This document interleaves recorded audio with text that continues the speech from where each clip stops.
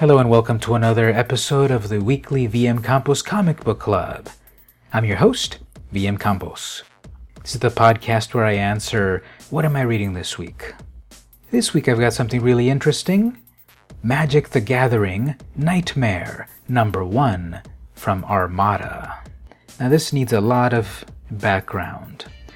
This is one of the Magic the Gathering comic books published in the 90s.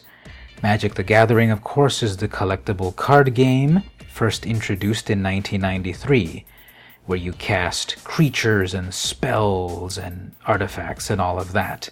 And Magic is about to celebrate its 25th anniversary in 2018. Eventually, Magic had a series of comic books published. I don't know the full story behind them, but I remember seeing them on the shelves. I played Magic in the late 90s, and I never got any of the comic books back in the day. I recently got a hold of some random assortment of comics, and one of them was Magic the Gathering Nightmare #1. This is a whole book based on the creature card Nightmare. In the lore of Magic, there is a black mana-powered creature called Nightmare. I believe it's got its power and toughness equal to the number of swamps you control. If that doesn't make any sense to you, let's get back to the comics.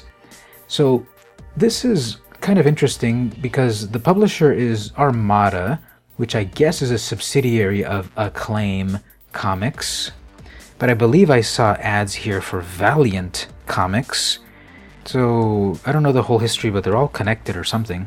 And what this book tries to do is, it could have worked without it having the branding of Magic, but they throw in things here and there that remind you, yeah, this is about Magic. There are two powerful wizards battling each other on page 1, but no, it's not the two powerful wizards of the world of Magic, Urza and Mishra. These are two others that have been fighting for days to a standstill. One of them eventually casts Nightmare, and he overwhelms the other. And then the main story starts.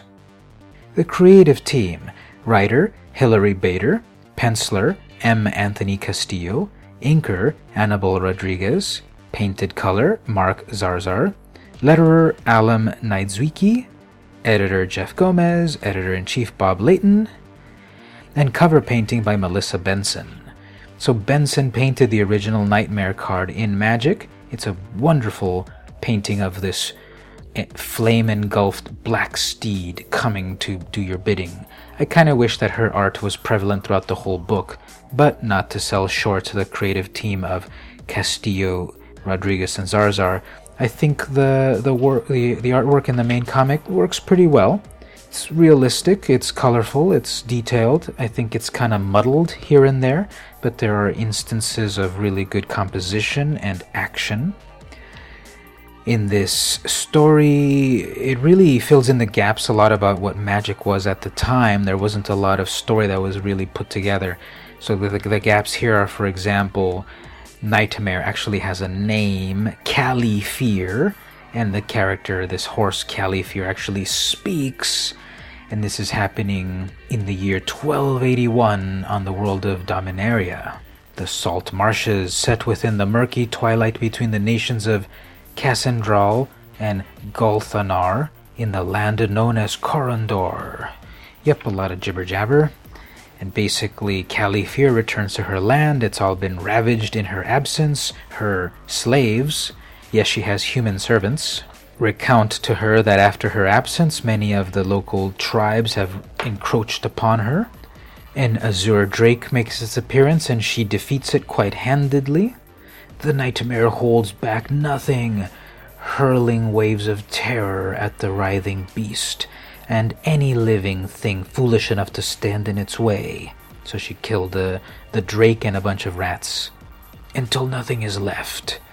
And her thrall, Laconia, "Did you have to kill them all?" Califear responds, "A taste of my wrath for you too, Laconia?"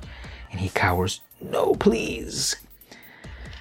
So it's interesting, the story. It's a self-contained single story. really detailing in depth the life and times and adventure of this one character, this one creature card that you summon while you play Magic. Again, shout outs to various other things, such as, then an army of beings. Slave Dale called them Shenodian Dryads, and frozen shades were overcome. So if you know Magic, you know about the Shenodian Dryads and the frozen shades. Later on, Caliphyr exclaims, Solkanar's horns!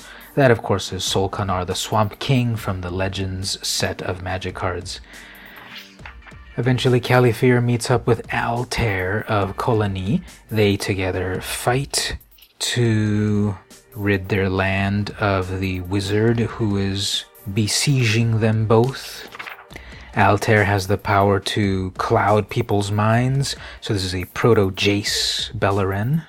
He uses that power to confound Caliphyr into helping her, and also a dragon, where the dragon exclaims, No, merfolk assassins, not them, stop! And he gives up the name of Cold Wraith of Golthanor. I served the wizard Cold Wraith. They join up, various spells are cast. Spoiler alert for a comic from 1995. Caliphyr and Altair defeat Cold Wrath, although Cold Wraith has unleashed the enchantment that was binding Altair, and he is actually a planeswalker. Again, an early example of planeswalker mythology. Now, the deal that Altair had with Caliphyr is that if she helped him free his land from Coldthair, he would become Califyr's slave for 10 years. A promise is a promise. For 10 years, Caliphyr, I am yours. She exclaims, mine. It's kind of odd because they had been at odds with each other throughout the story, grudgingly working with each other. After they defeat the wizard and he becomes her thrall, it's a sort of reverence for him. Well then, we had best be starting home. The swamps need rebuilding, and I've not been groomed. You will see to that, yes? And he replies, yes, mistress. Her final narration, 10 years pass quickly, Altair of Colony. What then, Planeswalker? What then? The end.